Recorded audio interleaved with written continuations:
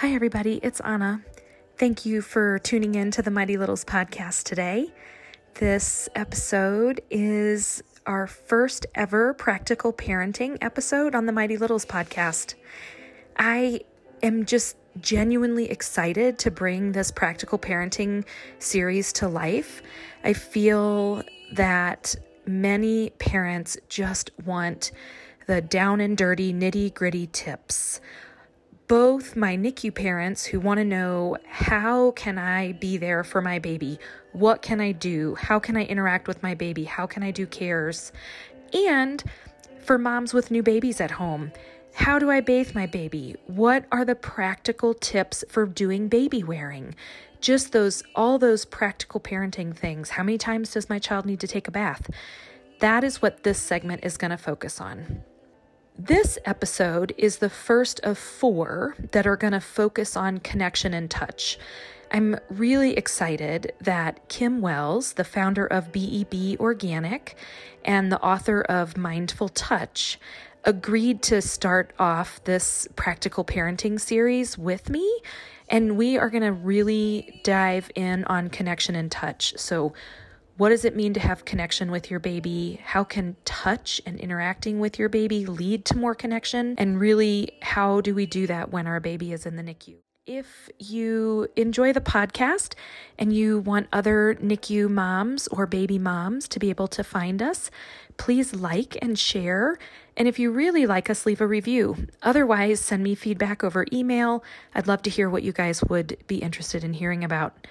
I hope you're having a wonderful fall, and I will see you again next time.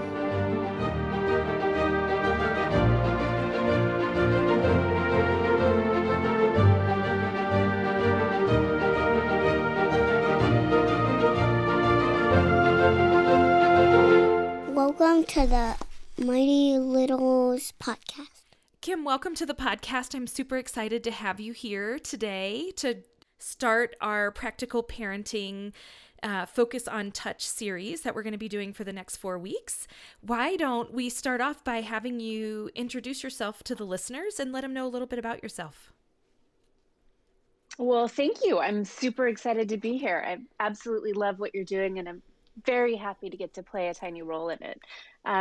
You said my name. It's Kim Wells. My background is in the skincare industry at the intersection of healthcare for literally my whole life. My father founded a skincare company a couple years after I was born, so I grew up in and around it. And at the time, it was one of the first skincare companies to really start working with dermatologists and plastic surgeons about how to complement what they were doing, and in some cases, replace what they were doing with non-invasive techniques to improve different skin conditions and concerns, ranging from aging concerns to burns. And so getting to work with doctors early really helped me understand the value of skincare in their practices, and also the lack of experience there, because they didn't have any education about skincare. Why would they? They're learning about pharma and surgery and all kinds of other things that I wouldn't know anything about. So it was a fun and early introduction into how skincare can play a role in medicine. And then early when I was in school, actually at UC Santa Barbara, I did a program. It was actually a psychology program where one of the requirements to complete the course was to volunteer. And so they had all this list of volunteer opportunities. And one of them was with a premature family for touch therapy. And I thought, oh, I can relate to that. I know about touching people and skin, and that just really drew me in. And I ended up doing that program and staying with that family actually for a long time, far beyond what was required for the course. And that was my first introduction to the world of premature babies and NICUs and the health challenges or potential challenges that exist there. So I just carried that experience through my life and stayed pretty closely connected to skincare in its wellness function and in its role as addressing the health of the largest organ of the body throughout my whole career. So at this point, I've founded many brands, and they all have different purposes. They're all mission driven and cause aligned in different things that I personally am very passionate about. So that's me. Okay, that's perfect. So why don't we talk about one of those lines, which is the BEB Organic or BEB Organic or Best Ever Baby Organic. There's lots of names for it. Personally, or Bebo. Yes, there's like however you come about it. So why don't we talk about kind of where that particular one started, since it is so integral to the NICU. Yeah. So that started many, many, many years ago. People in the medical community, hospitals and distributors, and directly healthcare professionals came to me and asked me to make a natural organic brand of skincare or formulas. They didn't care about the brand. They wanted formulas that could be used on premature and NICU children because, as you know, preemie babies can be in the NICU for a long time. NICU babies can be there for a long time. And in the case of children who are born early, the skin is one of the last organs to develop. So very often it's not a fully formed organ when they come out, which increases risks. On top of it, it's getting picked and prodded and pulled, and risk of infection is high. With the skin as the barrier, the first line of defense against infection, all these issues where having products that were maybe had harsh chemicals in them, not such a huge deal for a typical labor and delivery ward, but when it came to those NICU babies, it became a really big deal. So they asked me to create products that would meet the hospital standards and have the clinical relevance and go through that process with them. And that was how BEB was born. So it was very much a joint effort when it came to the need and the testing and those processes to come up with these products. And some of the things that are unique about them are the textures. So one of the sort of misconceptions out there, and I don't really know where this comes from, maybe TV shows, things like that, but people tend to think of skincare as something that you rub on the body. And babies don't like to be rubbed. Most adults don't like it either. They want pressing. So in thinking about what the texture of these products would be and how to deliver the antioxidants and the nutrients and all the things that we want skincare to have in it in a way that would be good for the experience of being touched in that process, texture was a really big deal. And then, of course, scent, and not wanting to have any artificial fragrances or anything that could potentially interfere with the, in particular, parent-child bond or the neurological development of the infant, any of those things. And yet still knowing that skincare doesn't smell like nothing. So it has to smell like something. And so we were thoughtful about wanting to address some of the challenges around anxiety when it came to how the products smell. So all the ingredients that are used that have a smell that is noticeable have a specific calming effect on the nervous system.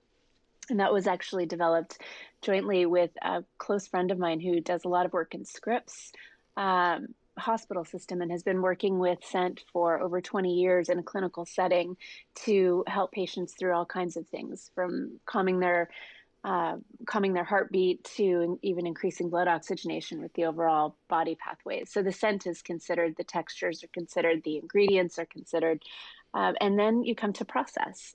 So how are these applied, in what sequence? There's some fundamental rules of skincare that you have to have water-soluble ingredients and you have to have oil-soluble ingredients, and still wanting the products to be very simple, and each one so that in case there is any kind of irritation, because every body is different, it can easily identify what might be causing a problem and remove that from the system.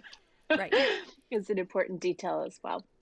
So I wanted to ask specifically about some of the ingredients that you chose and some of the scents as well that go with those ingredients, because what I find is that when you have products that are geared towards babies, they oftentimes have a pretty strong scent that people then associate with their baby, right? Because you bathe your baby in these scents and you wash their clothes, and so they're these scents that you associate with your baby. And some products have a lot of alcohol in them, which is a little bit counterintuitive because that's very drying to the skin.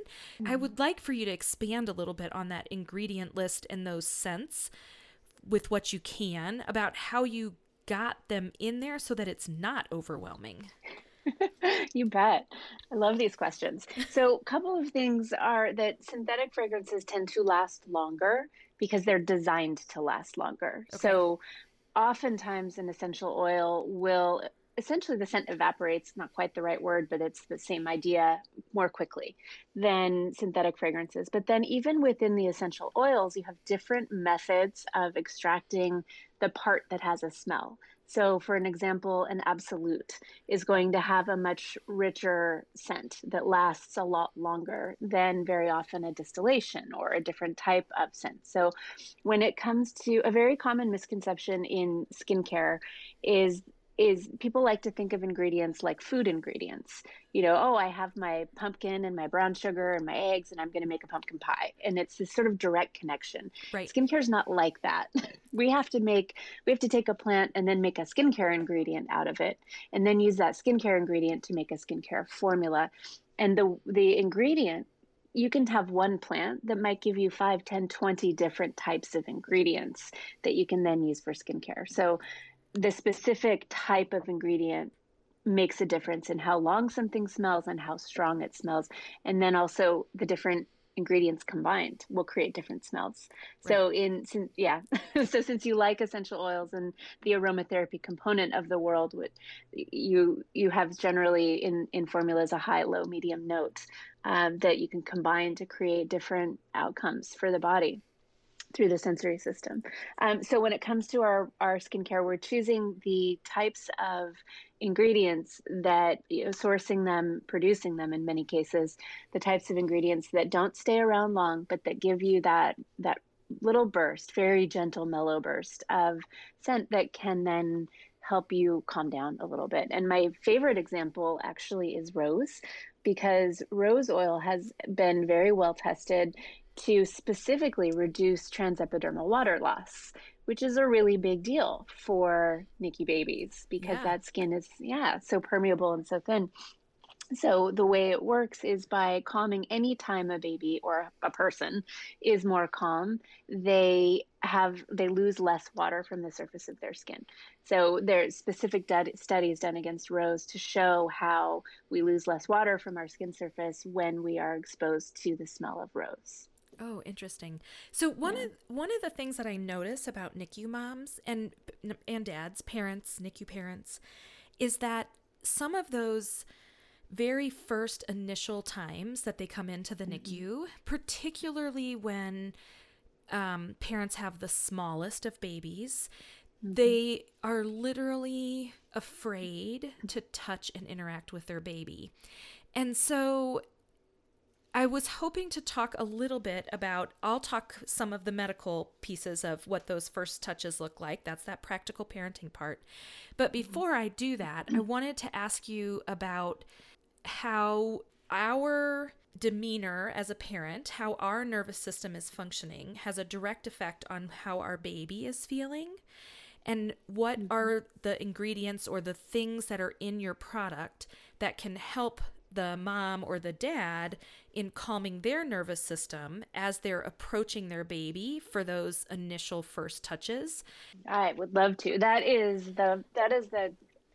ended up the answer to that question, and then the need that you saw, the experience that parents are having is truly the driving force behind this brand for me emotionally. It's why I do it, is to help empower parents and to help build confidence and to help build stronger relationships and stronger bodies through the experience of touch.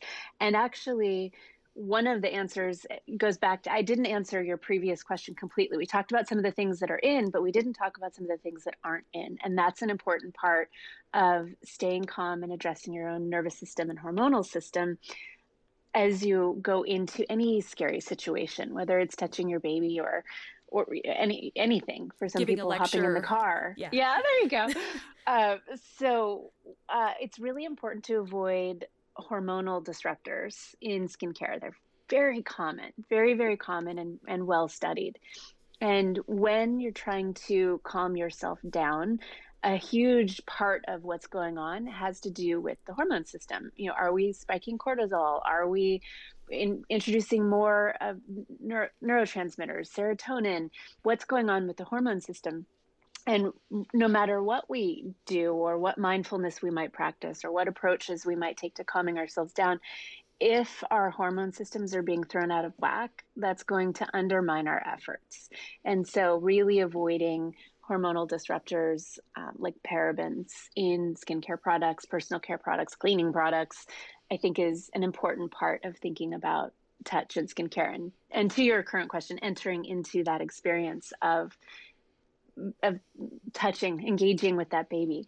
So some of the things are remember that I like to share with parents is remembering that we're dealing with our whole body. So what we're seeing, hearing, thinking about, our own touch with each other. If you're lucky enough to have somebody around who's maybe a hand you can hold, or if your nurse wants to give you a hug, all those things can be incredibly calming. And it is 100% thoroughly studied that we do transfer our energy to each other through touch. So, for example, there have been blind studies done where people will touch each other and they can't see each other. And there's a very high accuracy level of guessing the emotional state of the person on the other side.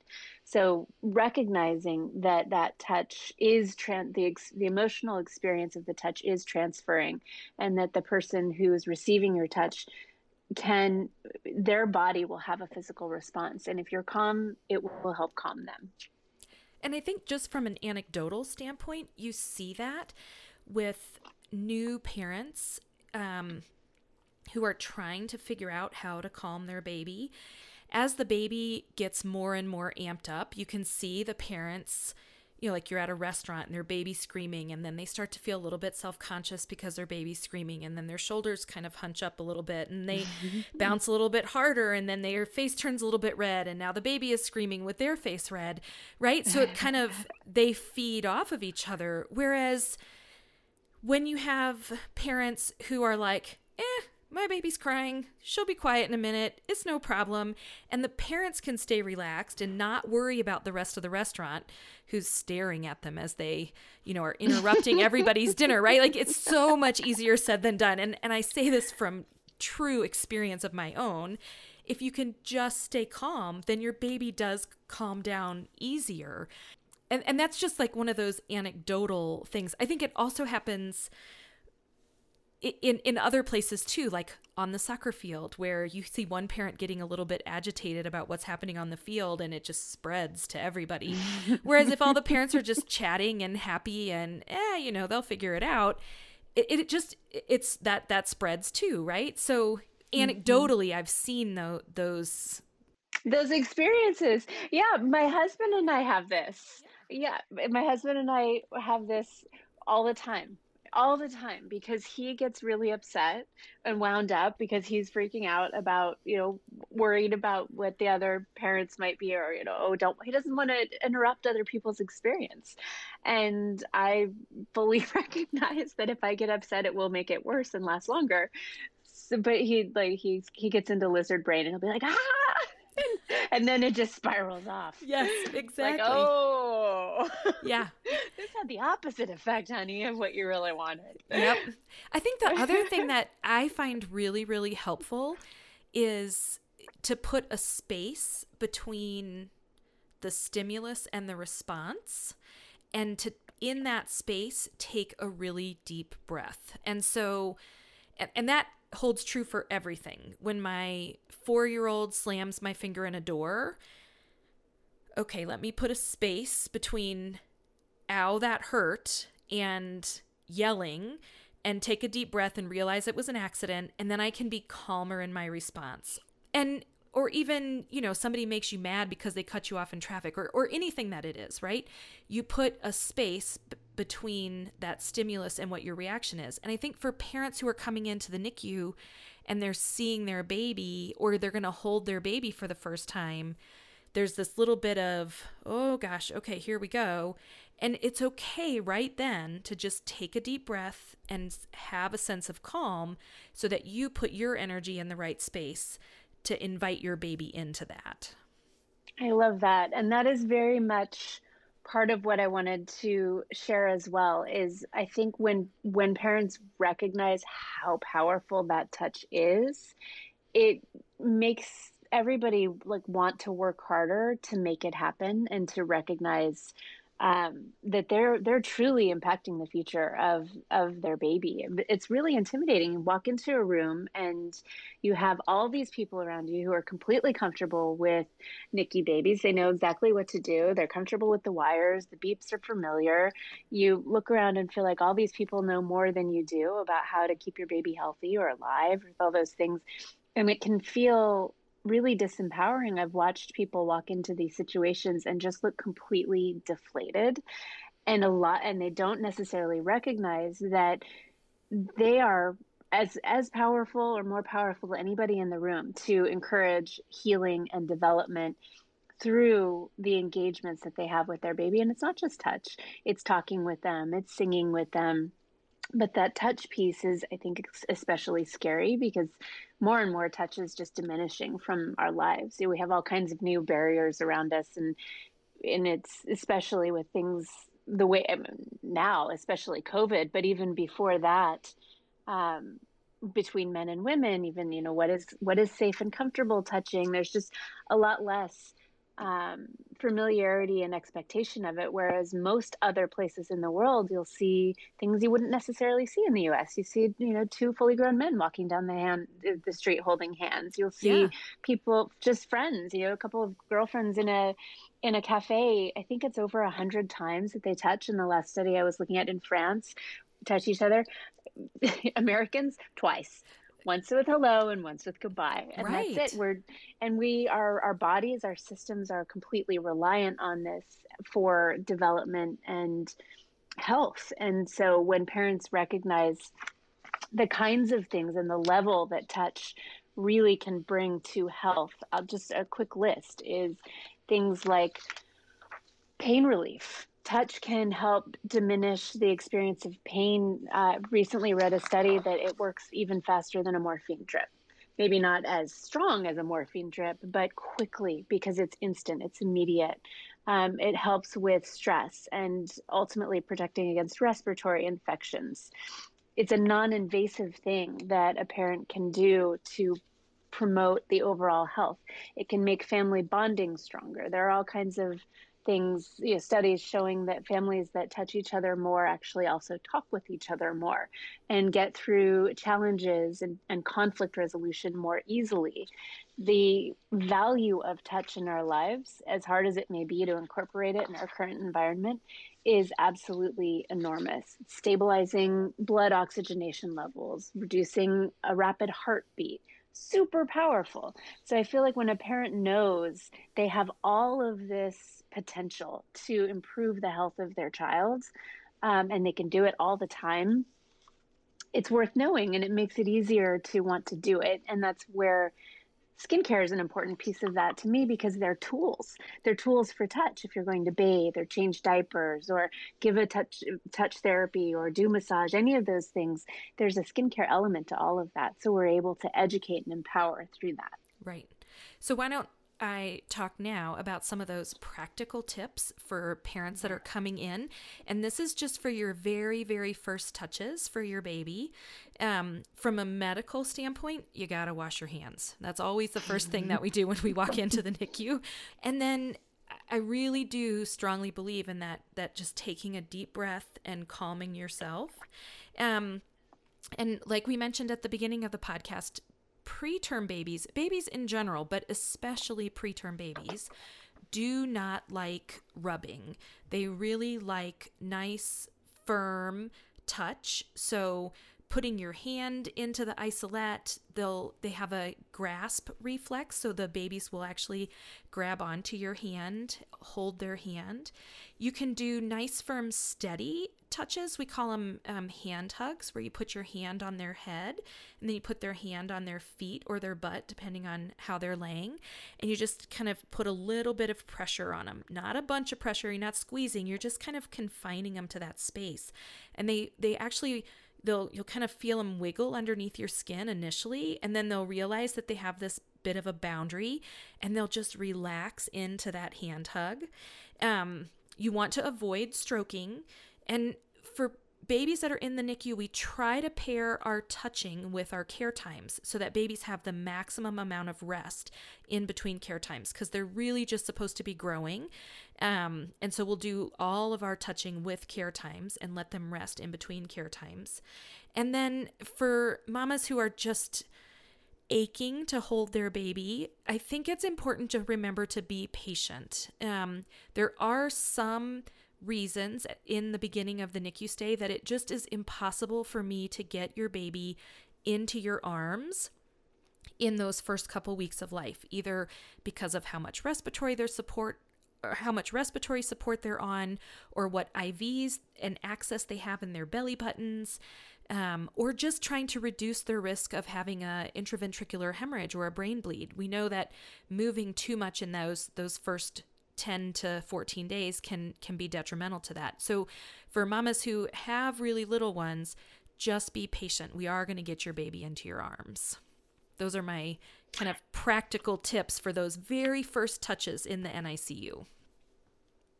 And I would love to add to that even just that little finger touch without moving them at all, when that is permitted, even that transfers energy and begins the process of gaining confidence and health from that experience of touch.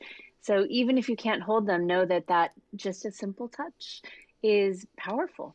Right. And don't underestimate the sound of your voice either. Yes. Babies know the sound of your voice. They've shown that they recognize parents' voices. And so, I think a lot of people want to hold their baby right away. And I want you to hold your baby right away too, when it's safe. But from my standpoint, sometimes just washing your hands, putting your hand in the isolette, letting your baby wrap their hand around your finger, and just talking to them. Hi, sweetheart. I'm so glad you're here. It's nice to meet you. I love you so much. Those little phrases, whatever you want to say to your baby while you're touching your baby, it's going to help you and it's going to help your baby. That's awesome. And then we have scent, and it's different for different hospitals, but every once in a while, it's permitted to maybe sleep with something, or to share the scent, both the baby and mom, so that and parent, so that relationship can stay. When is that possible? When is there an opportunity to use scent? So usually that starts right away. So oftentimes we'll give moms these little cloths that they can put inside of their bra. And then they'll switch them out when they come for cares, and they just stay in the isolette. And as babies get more and more stable, then those cloths can get a little bit bigger, and we can actually do some wrapping of the baby with those cloths so that mom's scent is on the cloth, and then that cloth is then surrounding the baby. But that kind of progresses as they get older. At a minimum, you can have the cloth on mom and have the cloth inside the isolette so that it's very nearby, which is still going to have some transfer of scent. I love that. I love that so much. At the end of all my interviews, I always like to ask parents a couple of questions, and every time it's a little bit different. So for this episode, I'm going to throw at you for our end question: what is the best practical parenting advice you ever received? And what is your favorite parenting tip that you always share with new moms or people who are parents that you meet? So you basically already said it. When you talked about putting a pause in between an experience, it's a little bit more specific than that. Somebody taught me very early that when my child is upset, when I experiencing myself be upset, that they're upset, the problem is usually that I don't know how to fix the problem. That's generally what's really wrong, is that I don't know what to do. And so then I get all wound up. And so this parenting advice was, in that moment of pause, which you mentioned before, try to figure out what the actual problem is. Who was the first person to get upset? And who's responding to the other one? Because when you want to diffuse an elevating situation, you can't start in the middle. You have to go to the source. And sometimes the source didn't even happen the same day. So that was by far the best parenting and probably just communication and life advice I've ever had. It's amazing how Look at the all of the source. advice that I get around, or like books that I'm reading about parenting and interacting with my kids and forming those relationships, everything I read is 100% applicable to my friendships and my marriage. 100%. So, sometimes the power dynamic is a little bit different, right? Like the power dynamic between my husband and I is very different than the power dynamic between my kids and I. But the underlying advice about putting the space and finding the root of the problem, or really anything, it's always applicable to more than just parenting. Mm-hmm. Yeah. It's a good one. Yeah. Well, Kim, I just can't thank you enough for coming on the podcast today to start off this focus on connection and touch. And I look forward to having you back again next time to focus on kangaroo care. Well, it is my absolute pleasure and honor to be here. Thank you for having me. Thank you so much.